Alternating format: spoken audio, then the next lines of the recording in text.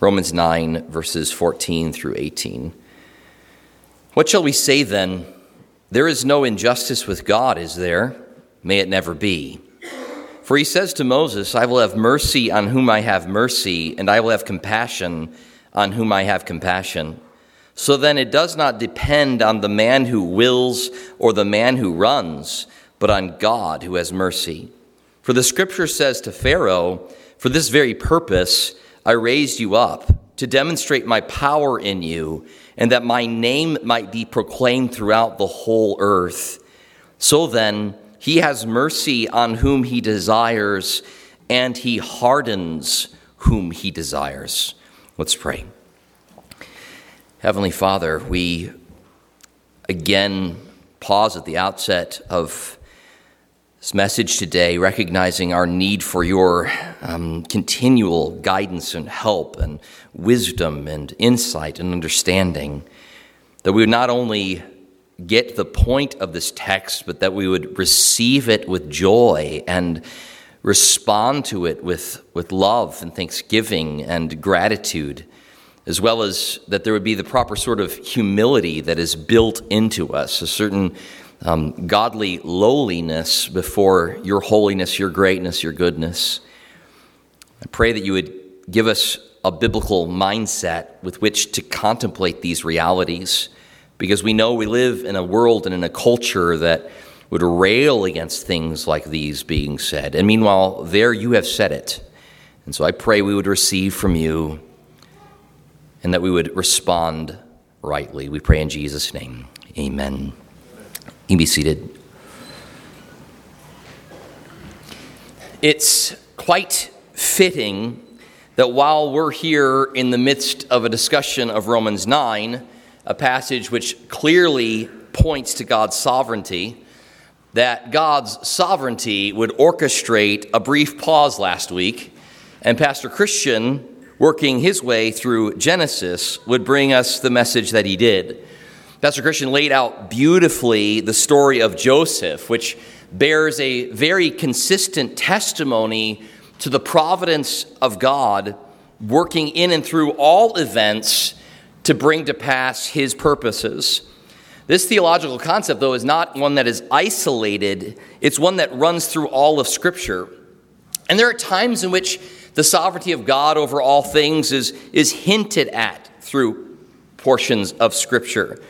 I think one of the ones that I liked the most was when Pastor Christian last week mentioned Genesis 37:11, where there's a little brief side note where even though Jacob isn't exceedingly happy with Joseph's most recent dream, especially since it seems to imply that the sun and moon are going to bow down to him also, it's not wasted on either mom or dad, right? That means we're going to be bowing down to you too. And Jacob isn't exceedingly happy about this turn of events. But then, meanwhile, we have this little phrase that he tucked this away, right?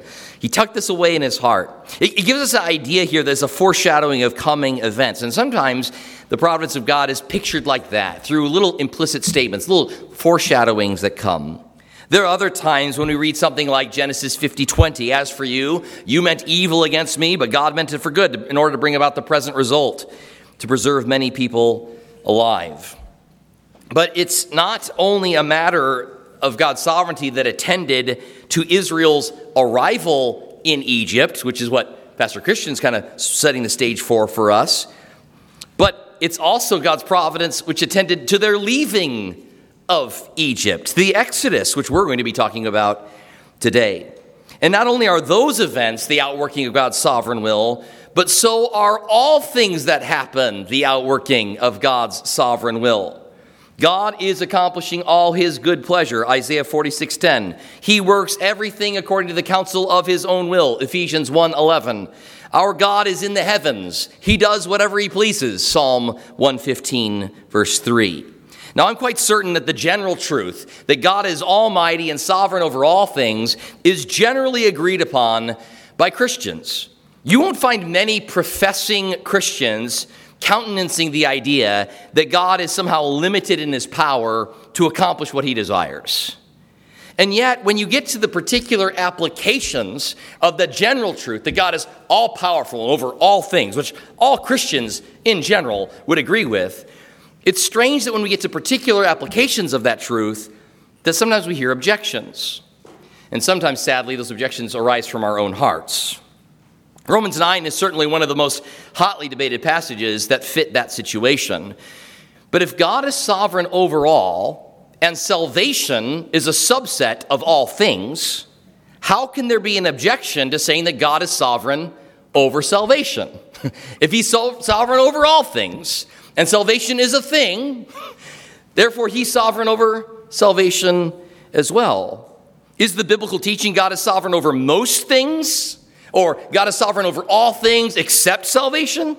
Does God exercise dominion over the natural world, but not the spiritual? Is he in control of your natural birth, but not your spiritual one? Is God king of creation and history, but not king of redemption? Is that the story of the Bible? This is one of those times when I think the answer to all of those questions is so patently obvious that it even sounds strange asking the questions.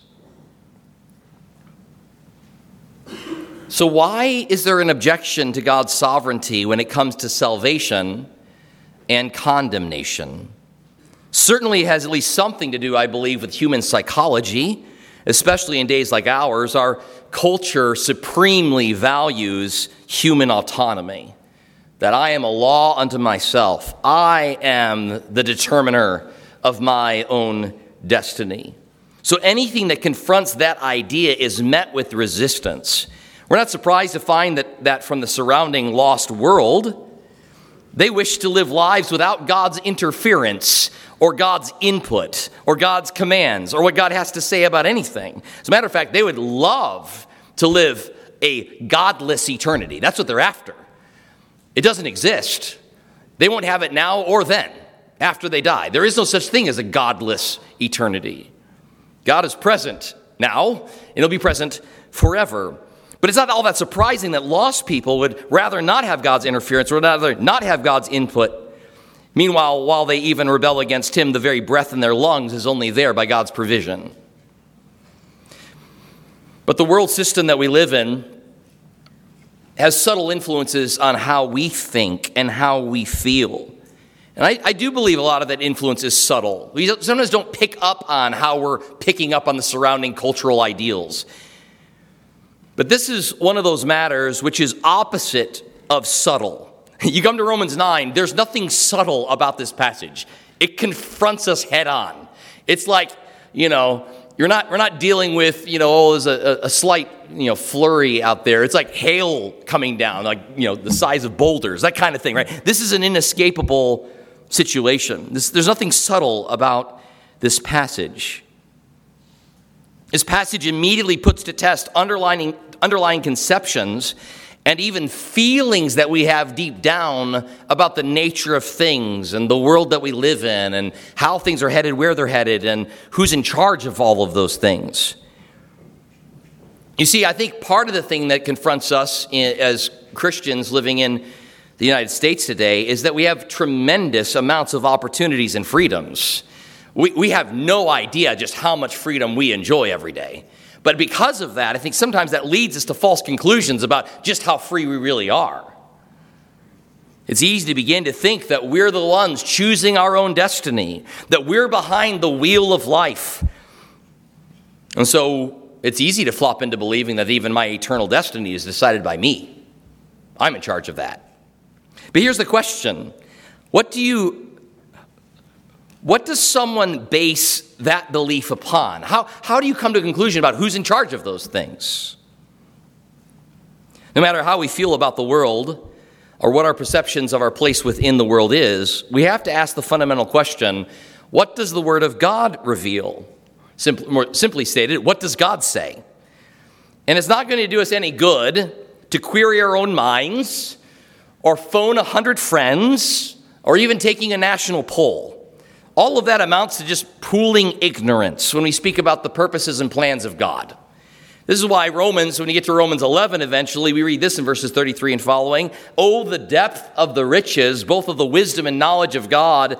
How unsearchable are his judgments and unfathomable his ways. For who has known the mind of the Lord? or who has become his counselor. In other words, you cannot delve into the mind of God. The only hope you have of knowing the mind of God is if God chooses to reveal it to you. And wonder of wonders, God has chosen to reveal a great deal to us. Often the problem is we just don't want to receive what he's revealed.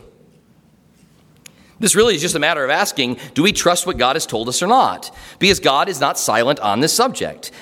Are our beliefs founded upon God's word, or are they founded upon our feelings, or about cultural conditions? It's interesting to note that Paul was not bashful in his approach. He doesn't beat around the bush here. In response to the hypothetical objector, which, again, as we're reading through this text, right, we understand where the objection comes from. Well, is that fair? Doesn't seem just. He loved Jacob and hated Esau before they had done anything good or bad, before they had been born, what? That doesn't seem fair. And notice that he doesn't back away from it. Instead, he just starts quoting Scripture. In response to the hypothetical objector, Paul just appeals to Scripture, and so must we. Last time we were here in Romans 9, we noted the first half of Paul's defense of God's righteousness, because he rightly surmises that people are going to have issues with both sides of this. There's going to be some people who object to the idea that God loved Jacob. Why love him? We talked about this last time. Because throughout this section, remember, there's been examples that he's been giving where God chooses some and rejects others. He chose Isaac and rejected Ishmael. He loved Jacob and he hated Esau. God's promise to redeem a chosen people didn't extend to every physical descendant of Abraham, but only the elect, only those chosen by him. But does this selection by God give grounds for a charge that God is conducting an injustice? That he's engaged in unjust behavior because he chose Jacob and he didn't choose Esau? The answer that was given to us in 9:14, may it never be. In verses 15 and 16, Paul appeals to God's declaration to Moses in Exodus 33:19, where God said, I will make all my goodness pass before you, Moses. I'll proclaim the name of the Lord before you. I will be gracious to whom I will be gracious. I'll have compassion on whom I show compassion. In other words, fundamental to the character, the name of God, is that God chooses whom he wishes to be compassionate and merciful toward. In other words, God is under no obligation to save anyone. And certainly not everyone. Compassion and mercy cannot be demanded as a matter of justice. This is a categorical misunderstanding. If you are owed it, then it's a matter of justice. But you are not owed this. It's a matter of grace. Something you don't deserve. Something you haven't earned. We looked at Jesus' parable in Matthew 20 along those lines. And we also considered an analogy of a governor, offering pardon to a convicted criminal on death row. And if he offers pardon to one criminal, that doesn't make it an injustice for him to not offer it to all criminals on death row. No one would say, hey, how dare you do that? You owe it to me too. No one was owed it. The fact that anyone got it is just a display of grace and mercy. It's not a matter of justice. As a matter of fact, you don't have mercy and grace if it can't be free. If it's owed, it's just another matter of justice. There isn't a category for it otherwise. You see, there's a categorical misplacement. To say that God is unjust for not showing mercy to everyone is to make mercy then an obligation, which it's not. So there is Paul's answer to God's peculiar love for Jacob. But what of God's hatred for Esau? What are we to make of God's refusal of Ishmael? What of God giving people over to sin? What of God hardening the human heart? So today we move from the doctrine of election, which was last time, to perhaps if there was a more hated doctrine to be found, it would be this one, the doctrine of reprobation, the doctrine of condemnation. If it's hard for people struggling with the idea that God could choose some for salvation, it's even harder for people to struggle with the idea of God choosing people for condemnation.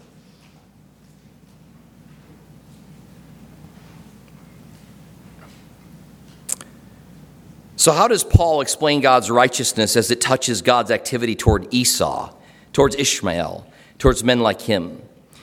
This morning, pun intended, in a hard sermon. We'll be talking about a hard thing. It's also a hard thing for, certainly if you're lost, there's like no category for this. For saved people, we recognize the authority of God's word, and we're going to wrestle through this and receive from him what he's told us. I want to note two bedrock facts in Paul's defense of God's righteousness here. What we see is that the answer is very similar to the one that we were offered last time. You're going to see a lot of comparison with this answer to the one that he gave regarding God's election. God's word clearly manifests that God is free to mercy as he wishes, as well as being free to harden as he wishes. As we noticed last week, Paul immediately points to the scriptures to defend the position that he's just articulated. Because at the end of the day, the standard of truth is not our own thoughts. It is not our own feelings. How dare we think we sit in judgment over the Almighty? We do not stand in judgment over him. He stands in judgment over us. Our ideas of justice and what is right and wrong derive from him. So we have to ask him to guide us in this matter. So point one, the solid truth. We see here God's word.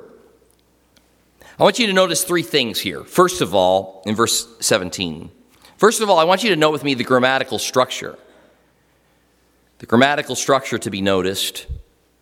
As you compare verses 15 and 16 with verses 17 and 18, you'll see a parallel structure becomes obvious. Verse 15, for to Moses he says, verse 16, so then. Verse 17, for the scripture says to Pharaoh, verse 18, so then. See what he does in both cases? He quotes scripture and then makes a conclusion. The Bible says this, God says this, the scripture says this, therefore this. Both of these are undergirding verses 13 and 14. God is completely free to love whom he loves and hate whom he hates. Why? Scripture. Explanation. Why? Scripture. Explanation. You mean God can love who he wants? Yes, he can. Scripture. Explanation. You mean God can hate who he hates and harden who he wants to harden? Yes. Scripture, explanation. Do you understand that the principle that's being put forward here is one for us to follow suit in? The pattern is quote Scripture, summarize what the truth is there, and live by it. Acknowledge it, receive it, rejoice in it. We never do the same thing. It's just as Ezra and the Levites stood in the presence of God's people and read from God's word in Nehemiah 8:8, and we're told that they translated to give the sense so the people understood the reading. You understand that's what we're doing today? We're just following that long line tradition of people looking to the word of God, translating and others interpreting to give the sense of it, that people would understand it and receive it. But again, don't miss that Paul considers this quotation to settle the matter. He does not engage in a deep philosophical dive with people. It's not that you can't have discussions like that. It's just for Paul, he's like, if you want to just cut to the chase, what does the Bible say? That's all I need. I understand this doesn't fit well with your psychology. It doesn't fit with how you feel. It doesn't give you a warm fuzzy today. The question is, what's the truth? What has God revealed? What has God told us? Will you trust what God has said?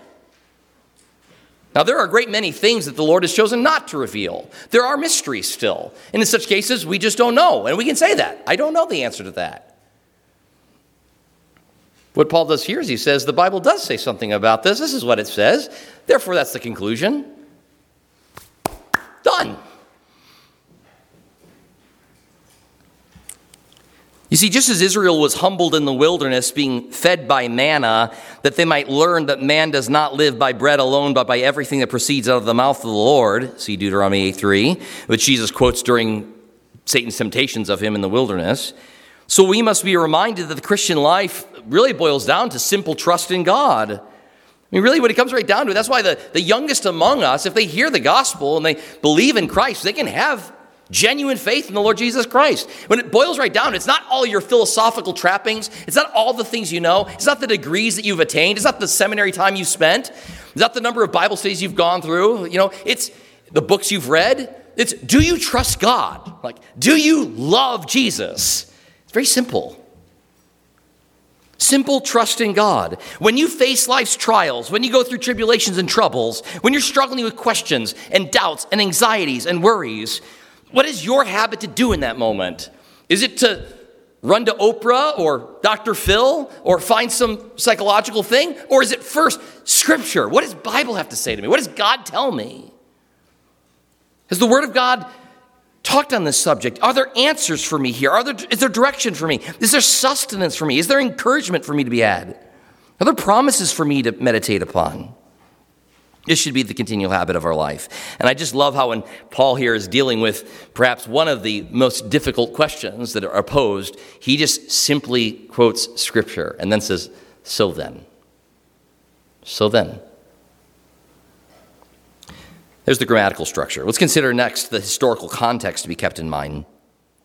Having just quoted a particularly poignant moment in Moses' life from Exodus 33, right? So previous verses, when he's defending God's right, freedom to mercy whom he mercies, he quotes from Exodus 33 when God is revealing himself in a very special way to Moses on the mountain.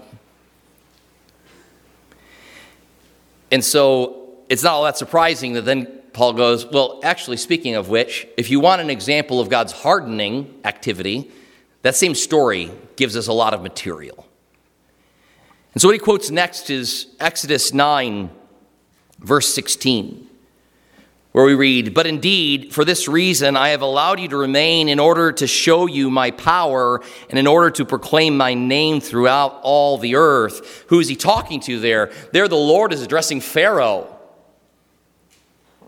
He's saying, I have allowed you to remain for this purpose, that I might show my power and proclaim my name through the earth. Now this brings to our recollection the Exodus account. God's command to Pharaoh was what? Let my people go. Release them. Release them from bondage. Release them from slavery. And this command was one that Pharaoh stubbornly refuses to obey. He clutches on to Israel despite the devastation that God wreaks upon his country. Sometimes this is one of those things where the Exodus story is so well known that sometimes our familiarity with it can cause us to lose a little bit of wonder. Sure, the first time you heard about it when you were a child, it was really cool and amazing. And then the more times you hear it, the more it just becomes kind of like white noise almost. And it's sad that happens. I want to just encourage you to think for just a minute. Think about the nature of the plagues that were visited to Egypt. How much of that would be required for you to go, I'm dealing with somebody way bigger than me? You know what? Even if I don't really want to let them go, I don't really want to see what's next. Notice that this whole situation is set up by God talking about what he's going to do, his purpose in the Exodus events. It's been remarked by many that the text of Exodus indicates that Pharaoh hardened his own heart, which is true. Scripture does include that. I'll look at it with you in a moment. And that the hardening of Pharaoh's heart, of his own heart, is mentioned prior to the statement where it says God hardened Pharaoh's heart. The point that's being made by some who would argue this direction, why they're making a point of it, is they're saying all that God ends up doing is just responding to Pharaoh's hardness. So really, the prime actor here is Pharaoh, and now God is responding to his hardness and hardening it further after Pharaoh had already hardened it. So God's just responding to sinful man's actions. Notice that this sounds a lot like how they want to do it with election too. God sees that you would believe, and based upon your belief, chooses you. Not that he chose you from the foundation of the earth and worked through all the circumstances and orchestrating the moment in which you would be converted and brought into his family. That it was all from beginning to end his work. Notice here, if you believe that, then the corollary to that is, well, I guess he's also sovereign in orchestrating all events for lost people too. But if you deny it with election, you'll certainly deny it with reprobation. But if you accept it with election, you have to accept it with reprobation. So they've made this point. So for a moment, I just want to do a quick survey of Exodus here. And let's look at all the times in which Pharaoh's heart is being referred to. The first occurrence of the Lord hardening Pharaoh's heart, where it says the Lord hardened Pharaoh's heart, is found in Exodus 9:12. It says the Lord hardened Pharaoh's heart. After 9:12, if you want to go there, you can flip through these as I explain them. 10:1, again, the Lord says, I have hardened his heart. 10:20, the Lord hardened Pharaoh's heart. 10:27, the Lord hardened Pharaoh's heart. 11:10, the Lord hardened Pharaoh's heart. Then later, it says in chapter 14, when we're coming up to the crossing of the Red Sea, again it says, thus I will harden Pharaoh's heart. And then 14:8, the Lord hardened the heart of Pharaoh, king of Egypt. Now, when's the first occurrence in which Exodus says that Pharaoh hardened his own heart? That happens in 8:15. When Pharaoh saw there was relief, he hardened his heart. This is followed by two more occurrences. In 8:32, Pharaoh hardened his heart. And in 9:34, Pharaoh sinned and hardened his heart. So right now, we've got a lot more times where it says God hardened Pharaoh's heart, but we do have three occasions in which Pharaoh hardened his own heart. And note, chapter 8 does come before chapter 9. Chapter 8, the first time where we see Pharaoh hardened his heart, that happened before chapter 9, where it says God hardened Pharaoh's heart.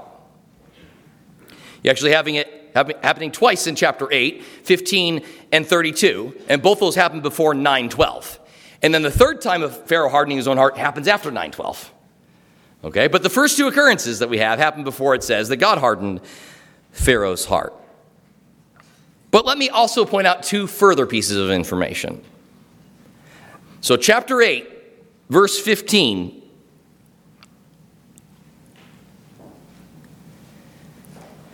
is preceded by a couple of other things. Go back to chapter 4, verse 21, where the Lord indicates to Moses what his intention is from the very start. He tells him, I want you to go to Moses. You're going to ask, you're going to demand to let my people go. And guess what? Pharaoh's not going to let him go. And he doesn't only say that. He says, I will harden his heart so that he will not let my people go. So he's telling Moses, I want you to go tell him, let my people go. But guess what? I'm going to be hardening Pharaoh's heart so that he won't let him go. Can you imagine being given that mission? I want you to go someone and tell them this, but I'm going to make sure they don't listen to you. You see why Moses is already stuttering about, right? You're like, I can't speak, blah, blah, blah. And now you're giving me this impossible mission? Tell me to go tell Pharaoh to do something that you're working behind the scenes in his heart to make him not receive? Notice that where that happens, though, chapter 4. Does chapter 4 happen before chapter 8? Yes. 8's before 9, but 4's before 8.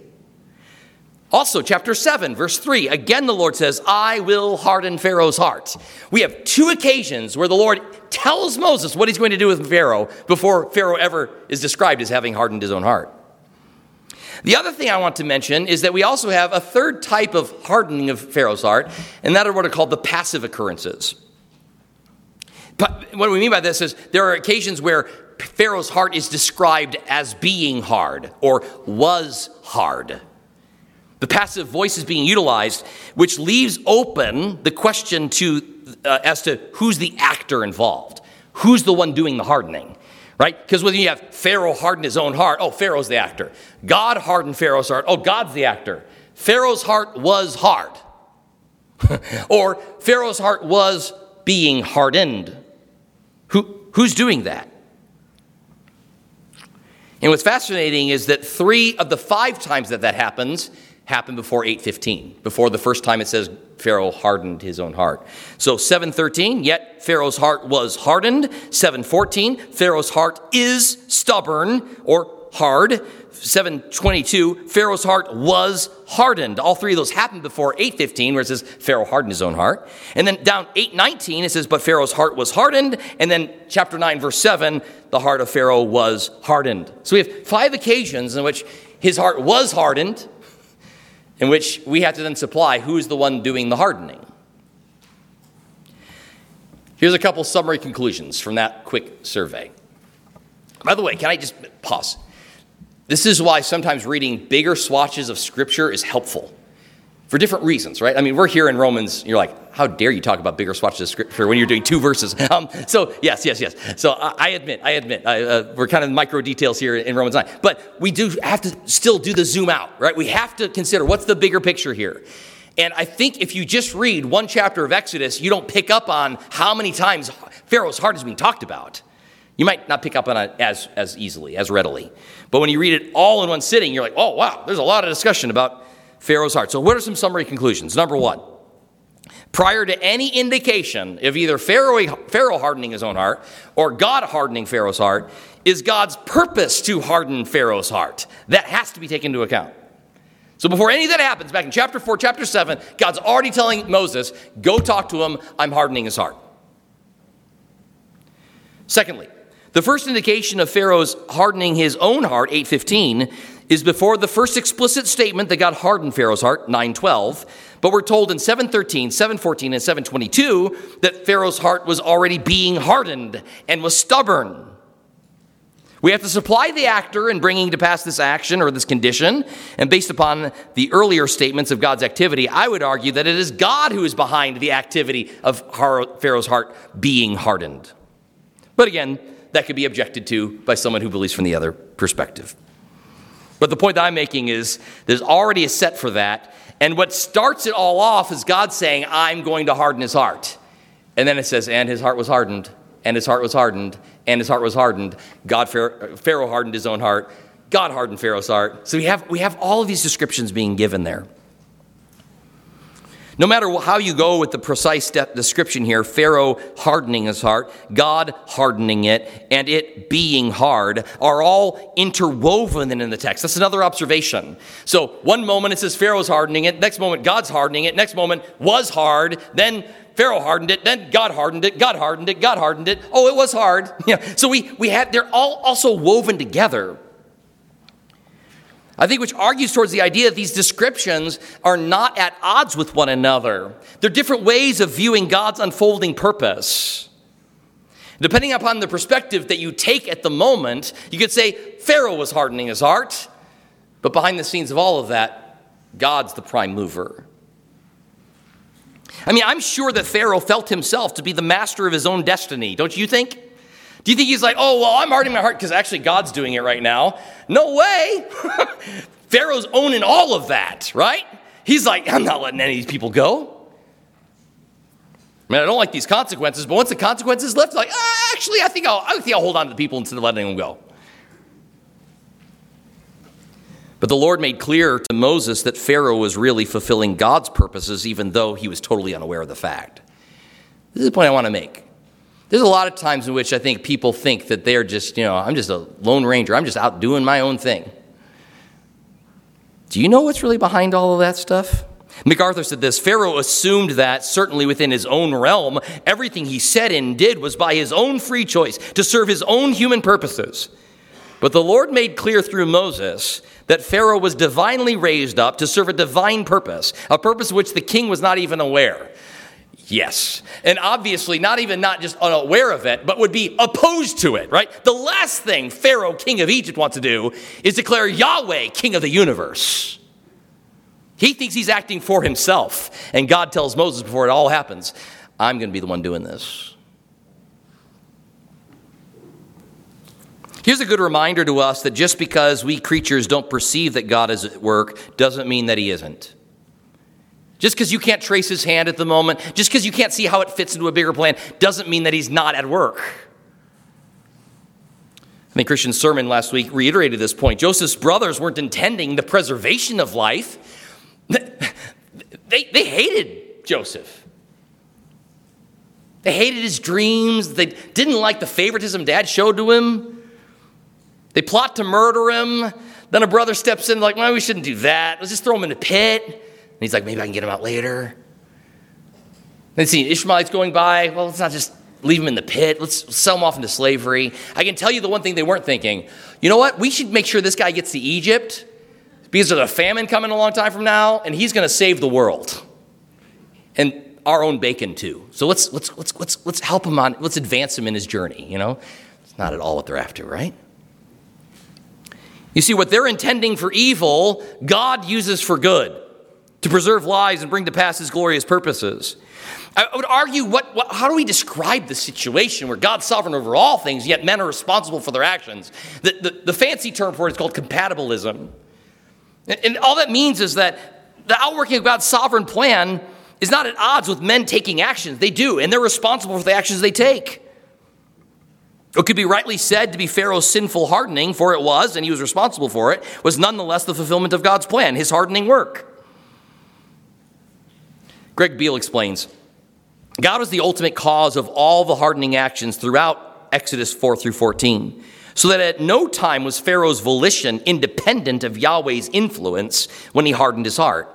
This may be especially significant. Listen to this part. I appreciate Beale's comment here. This may be especially significant since the hardening may be viewed as a polemic against the Egyptian idea of Pharaoh's deity and the belief that Pharaoh's heart was the all-controlling factor of both history and society. Know what's going on here. This is a really great insight. I'll mention it in a few minutes here. When we list out the rest of God's purposes regarding the Exodus account, among the things that are listed in Exodus is that God is coming after the gods of Egypt.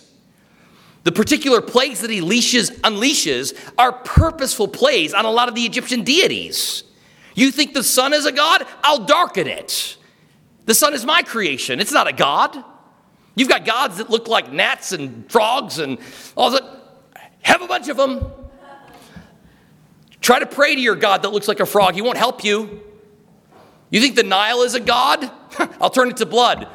You think Pharaoh himself is a god? I'm in control of his heart. It's like streams of water in my hands. Certainly, Pharaoh's firstborn son will be the next for godhood. I can put him to death. Beale is right here. I think even this indication early to say, I'm the one hardening Pharaoh's heart, is itself a slam against Pharaoh. It's as if you were to go up to the President of the United States and you know what? Every decision you make ultimately is under God's sovereignty. And he's going to work it towards his purposes. You're not the chief of everything. You've got limited, borrowed time, some amount of authority. God's in charge. It says in effect, no, says the Lord, I'm the prime mover. I've appointed Pharaoh. I'm hardening his heart for the drama to unfold. I have a purpose to fulfill, and it will come to pass. You got another place you can look at this in the New Testament to see compatibilism. I think that Acts 4 is a great place for this because there's a description there about Jesus' crucifixion. And Peter proclaims that in this city, gathered together against your holy servant Jesus, whom you anointed, both Herod and Pontius Pilate, along with the Gentiles, the peoples of Israel, to do whatever your hand and your purpose predestined to occur. So notice here, all of the wretched things done to Jesus were just really fulfilling what God's purpose was to happen to Jesus. This wasn't a surprise. This wasn't even just happenstance. This was the very plan of God. And those men are guilty for their sin, the rejection of Christ, the crucifixion of the Son of God. Guilty, guilty, guilty. And yet all the perfect unfolding of God's sovereign plan. Is there mystery to this? Absolutely there is. But I'll tell you what we can't do. We can't remove the mystery. You're wrong to remove man's responsibility. The Bible says you are. You're also wrong to remove God's sovereignty. You have to hold them both. So why does, of all the places that Paul could have looked in Exodus, why does he pick 9:16? Why that verse to make the point? Well, here's the theological principle to be maintained. Here's the theological principle. Paul's quotation uses a slightly different verb than the Septuagint. That's the Greek translation of the Old Testament. So there's a lot of times when biblical scholars will compare when Paul quotes, or any New Testament writer quotes the Old Testament, because obviously they're writing in Greek, right? And they're quoting the Old Testament, which is in Hebrew in general, some Aramaic, but mostly Hebrew. And so what they'll do a lot of times is they'll compare what does Paul say Exodus 9:16 says, and what does the Greek Septuagint, the Greek translation of the Old Testament say. It's just kind of interesting comparisons that happen sometimes. But what is fascinating is that the LXX translates it with allowed to remain, a different Greek verb, which sounds kind of like what I read from the NAS from the Old Testament, which is possibly that the NAS is translating the Old Testament in light of what they see the LXX translating the Old Testament with. It's a bit of a scholarly debate about how to translate the word that's there. But for this reason, some have argued that the point being made in Genesis is different than the point that Paul's trying to make. Some have posited that the Exodus statement is not about God raising up Pharaoh for something, but preserving Pharaoh in the midst of the actions to come. In other words, some would argue God's actions towards Pharaoh were benevolent. He's like preserving his life. He's helping him out in the midst of all the troubles. I think failure to read the entire book of Exodus, much less the point that Paul's trying to make here, that doesn't even fit here with what he's trying to say. But just to have said, there are some people who have said that. And there's some people who go so far as to say, Paul has misquoted here. Paul is wrong. We should excise this portion from Scripture. I just want to show you the lengths to which some people will go to just remove what the Bible says very, very plainly. Don't be one of those people. It's a very different thing to say, I disagree with the interpretation of this text. Okay, we're going to have some disagreements. Don't be a person with penknife in hand trying to remove Scripture, right? Whether or not Jefferson ever did that, Steve Kemper. The debate about that. Whether or not anybody ever did that. Don't be a person that does that. We're not whiting out Scripture. We're not just removing verses from the Bible. We're interacting with it. We're doing our very, very best to receive what God has said. The Hebrew word in 9:16, I believe, communicates the idea of causing to stand or to take a stand or to oppose. Paul's choice of verb here is raised up. And I think it's getting at the key concept in the Exodus narrative. God places Pharaoh precisely where he meant to. He ensured that Pharaoh would respond the way that Pharaoh did. He appointed Pharaoh to his position, and he ensured the ensuing Exodus would go precisely as God intended it to go. Pharaoh's refusal to let God's people go was divinely planned. It was orchestrated. It was enacted. It was fulfilled by God. We've already seen in the context of Exodus that Pharaoh's ever-hardening heart is represented in these various ways. But the prime mover behind all of it is God himself. Why? Because Pharaoh is not the ultimate king. God is. But why was God hardening Pharaoh's heart? Well, the reason is given to us in 9:16. This, I think, gives explanation as to why Paul quotes this verse of all of the Exodus narrative. Why this? Because here we're told two reasons why God did all of this. Number one, in order to show you my power. And number two, in order to proclaim my name through all the earth. There it is. To make a display of my power and to proclaim my name through all the earth. If you read the rest of Exodus, you'll find some other little purpose statements. They're like little breadcrumbs throughout the Exodus narrative. For example, you can go to Exodus 7:3 and read this, that I may multiply my signs and my wonders in the land of Egypt. Why did he harden his heart? Because he wanted to show more signs. You see, if Pharaoh's heart softens and he releases them, no more context for more signs. He wants to multiply the signs. He wants there to be 10 plagues, not 8, not 5, not 4, 10.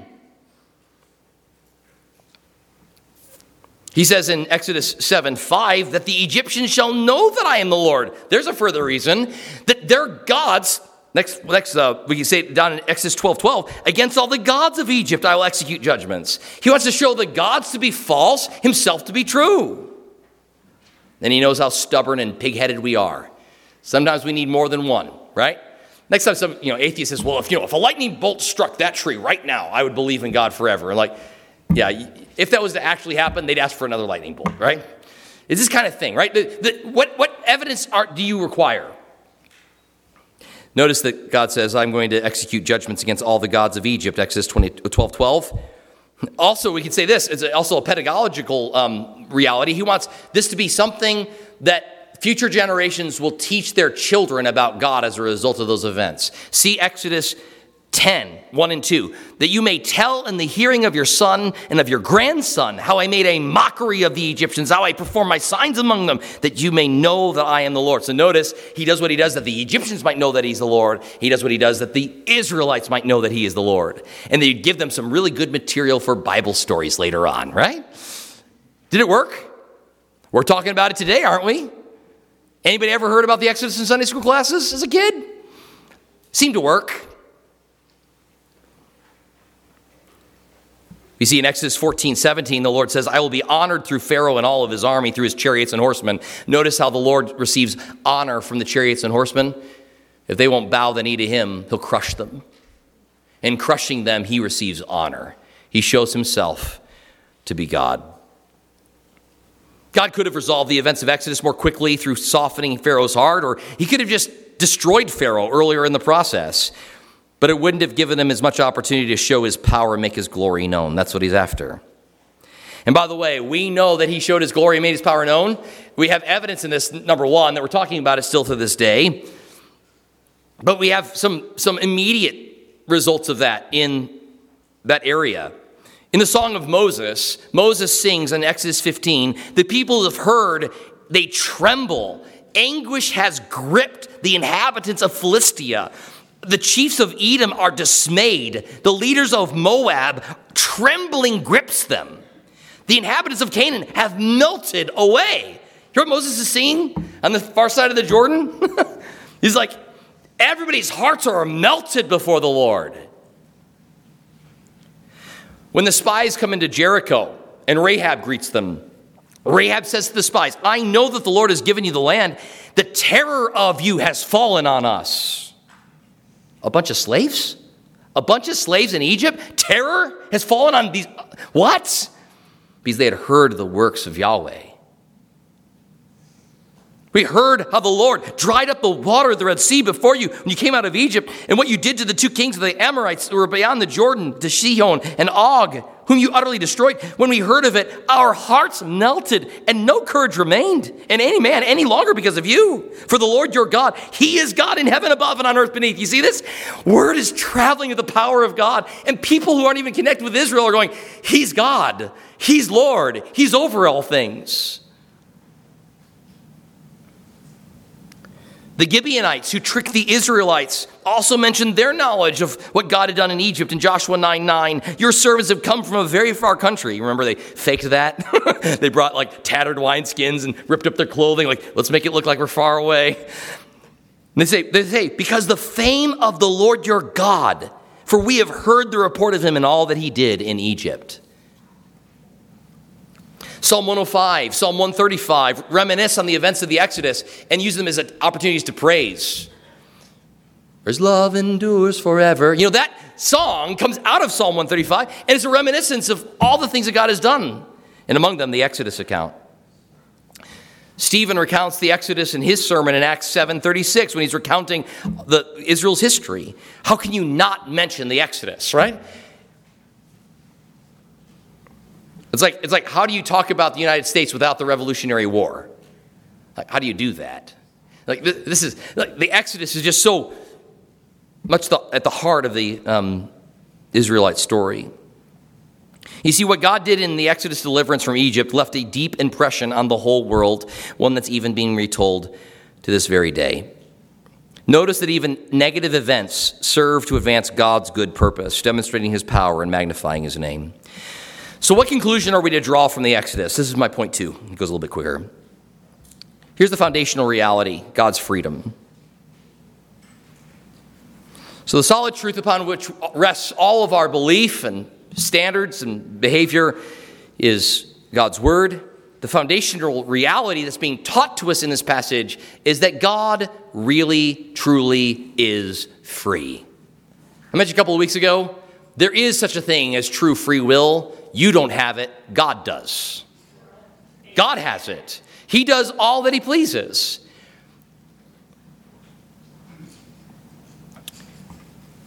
This is a restatement of what's already been said in Romans 9:16. Not the man willing, not the man running, but on God who has mercy. Not your willing, not your doing, but God who has mercy. Romans 9:11 and 12, twins not yet born, hadn't done anything good or bad, so that God's purpose, according to his choice, would stand, not because of works, but because of him who calls. It was said to him, the older shall serve the younger. Jacob I loved, Esau I hated. Notice that Paul has not backed away from the fundamental premise that he's putting forward here. Mercy is not extended on the basis of merit. It is not a matter of man's inward desires or his outward accomplishments. Mercy is purely an act of God's utterly free choice. And he is free to show mercy, and he's free to not. God is free to choose to do whatsoever he wills. God cannot be manipulated. He cannot be coerced into showing mercy. It is a matter of sovereign choice. The problem with the objection to God's choosing some and not all is that it's an appeal to justice, but it is not on the basis of justice that God chooses to show mercy, but rather on the basis of grace. Categorical difference. Okay, that's the point from last time. Look at this next part. So he repeats that in verse 18. He has mercy on whom he desires, right? And then the next phrase, and he hardens whom he desires. So notice now what we're doing. We're going for a particular case of Pharaoh, and now he's saying, let's generalize the principle. It's not just Pharaoh whom God hardens the heart of. Now, we don't have the same kind of clarity, right? Like, I can't look over and go like, oh, that person is actively being hardened by God.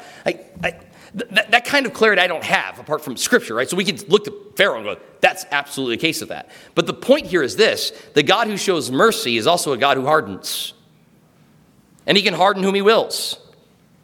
Now, as I mentioned at the very beginning of this sermon, while there are objections to election, I think the real vitriol is usually directed against this idea, the idea of reprobation, sometimes called double predestination. To be hardened is to be made spiritually insensitive or to become stubborn. The verb that's used here, this is the only time it happens in the book of Romans, but there's the noun form of the word happens in Romans 2:5, where we're told because of your stubbornness, that word also be translated hard-heartedness, and unrepentant heart, you are storing up wrath for yourself in the day of wrath and revelation of the righteous judgment of God.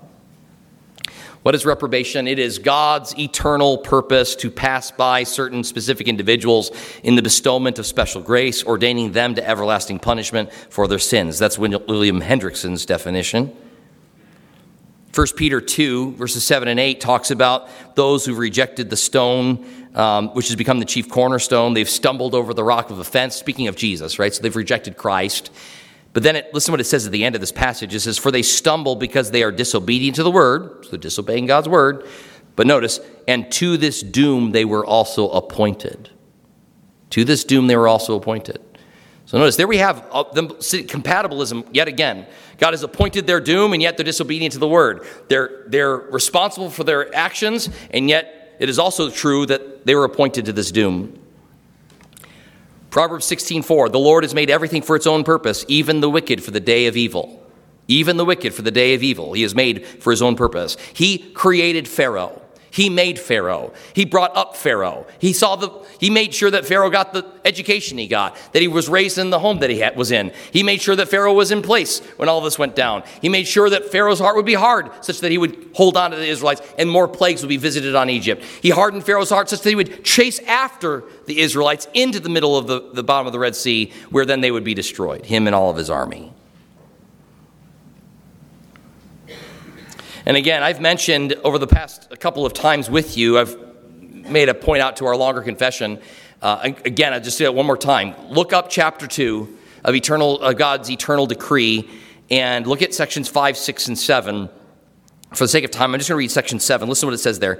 The rest of mankind God was pleased, according to the unsearchable counsel of his own will, whereby he extends or withholds mercy as he pleases, for the glory of his sovereign power over his creatures, to pass by and to ordain them to dishonor and wrath for their sin, to the praise of his glorious justice. I think those are just a summary of trying to get at what Romans 9 is talking about. Now, having said all of that, I think that Doug Moo provides a good reminder to us in this. So I mentioned Moo and I'm going to mention White, and then we're going to wrap this up. Moo says this: without pretending that it solves all of our problems, we must recognize that God's hardening is an act directed against human beings who are already in rebellion against God's righteous rule. Pause here for a minute. If you think the picture is Pharaoh's this really great guy, and then God just, capriciously visits him with iniquity, just makes him do all kinds of awful things, you have a bad picture of the situation. Continue. God's hardening does not then cause spiritual insensitivity to the things of God. It maintains people in the state of sin that already characterizes them. God's mercy is given to those who do not deserve it. His hardening affects those who already, by their sin, deserve condemnation. Goes on. Another statement. While the text here emphatically declares that God hardens whom he wishes, let's remember the condition of fallen man before God. In Pharaoh's case, we're not talking about a gentle, kind, godly man who is now forced to act in reprehensible ways by a capricious God. All of that is false. Rather, as James White comments, Pharaoh was a pagan idolater, justly under the wrath of God, whose every breath and heartbeat was his only as God extended mercy to him. His blackened, sin-filled heart was constantly being reined in by God's common grace so that he was not nearly as bad as he could have been. He did not have the first desire to submit to God or do right. To say that Pharaoh could not resist is to assume he would ever want to. And this is the problem with the human heart and will. Yeah, you can say it this way. Luther would say the bondage of the will. Jonathan Edwards would say the freedom of the will, but both of those books say the same thing. I always thought it would be fun to have like a theology class and say the two books we're going to read. So we want to be well balanced on this. Is bondage of the will and the freedom of the will. But if you read both books, they say the same thing. Because what they're after is this. Edwards says, yeah, you're free to choose whatever you want. But what do you want? You're dialed into sin. It might be different sins. It might be different rebellion. But that's what you want. And so Luther says, you're in bondage. You can't choose the good. You can't choose Christ apart from there being a regeneration of the heart. God must cause you to be born again in order to see and enter the kingdom of God. Amen. Here are two takeaways that I want everyone to leave here with today. First is this: God's word must be the standard for our understanding of who God is and what is considered right and just. Righteousness and justice must be defined as God defines it. And we must receive whatever God has said in his word. That is what's true. So God's word must be the standard for our understanding of who God is and what he does. And that what he does is right and just. Secondly, God's will is completely free. God has utterly free will. He does whatever he pleases, and all that he does is right. Robert Mounce summarizes my counsel to you very well. He says, it's important to build one's theology not on personal perceptions of what ought to be, but upon the biblical revelation of the character and purpose of God. He's saying, don't build your theology based upon your presuppositions and ideas of what you think it should be like, but allow what God has revealed to be true to shape your theology and the foundation of what you believe. Fundamental to God is the revelation of his glory and the proclamation of his name. He accomplishes this both by showing mercy and by hardening. What is God after? To display his power and to make his name known. And he does that both through showing mercy to people who don't deserve it and hardening those who do. He's not engaged in anything unjust either way. He's free. He's sovereign. Anyone who criticizes God for his choices betrays the fact that they view salvation as something that God ought to bestow on all equally, as some sort of obligation. Here arising from one of man's fundamental problems, his pursuit of autonomy. If there's ever a passage that emphatically denied human autonomy and free will of man, it's this one. And yet some are so committed to the concept that even with this passage staring them in the face, they deny it. I'm going to close with this wonderful counsel from Robert Haldane. It's a medium-sized paragraph. Listen to what he had to say. The unbelieving heart of man will revolt, and his ingenuity may invent expedients to soften this explicit declaration, but it never can be successfully evaded. All the shifts of sophistry will never be able fairly or even plausibly to explain this language in a sense that will not testify the sovereignty of God. If we cannot fathom this depth in the divine counsels, still let us be certain that what God says is true and must be received by us. You know what he's saying? If you don't get it, fine, but don't make the reason that you don't get it be the reason why you don't receive it. A thing may be true, yet utterly inexplicable. God's declaration is perfectly sufficient for the belief of anything which he testifies. Our reception of it does not imply that we know the grounds or the nature of its truth. We receive it not because we can explain how it is true, but because we know that God cannot lie. Let's pray. Heavenly Father, we come upon a passage this morning which I know just like grinds at the very core of the philosophy of this age. It grates at human autonomy because it says you're in charge, not we. It exalts you as all-powerful and great, And yet we're still held responsible for sin. And that's one of those things that for the human mind and psychology, we just grate against that idea. And yet that's what you've revealed. Lord, there is certainly mystery to this. We probably can't, here describe exactly the interactions of how this all plays out, where Pharaoh is responsible for hardening his heart, and yet you're the one behind it all the time, all the while. And yet your word clearly declares that. I pray, Lord, that we would find ourselves to be consistent in our Christianity, that we trust what your word says about salvation, about the rescue of sinners. Then we should also trust what your word says about reprobation, about condemnation. Remind us that none of us are owed or deserving of salvation. We all have earned for ourselves the wages of sin is death. We deserve eternal judgment. And so may it be all the more humbling as we contemplate this reality that you then, out of your totally free will, would choose to save and rescue sinners. Thank you for doing that. And thank you, Lord, that even here today, there might be someone who right now has been under the tyranny of death and sin, and yet if they'll call in the name of the Lord Jesus Christ, they can be saved. Because you're not only a holy God who is full of righteous wrath, but also a loving and gracious God who is full of mercy and compassion. There'll be times in which we don't understand, here on this planet, how these things fit together, how your sovereignty attends to every situation that occurs. And yet, Lord, we trust you. You call us to simple trust, and that's what we'll do. And we'll receive from you, and we'll rejoice in you, and we'll receive the medicine that a passage like this is meant to provide. If nothing else, just humbling us before you. We thank you, Lord, for the community of saints that you've made here at this church. I pray that you would be honored and glorified by the way in which we walk out from this place. Thank you that you have made much of your name and that we're still talking about the Exodus account today. May we see our greatest purpose in proclaiming your name to others, that they might come to know Christ as well. We pray in Jesus' name. Amen.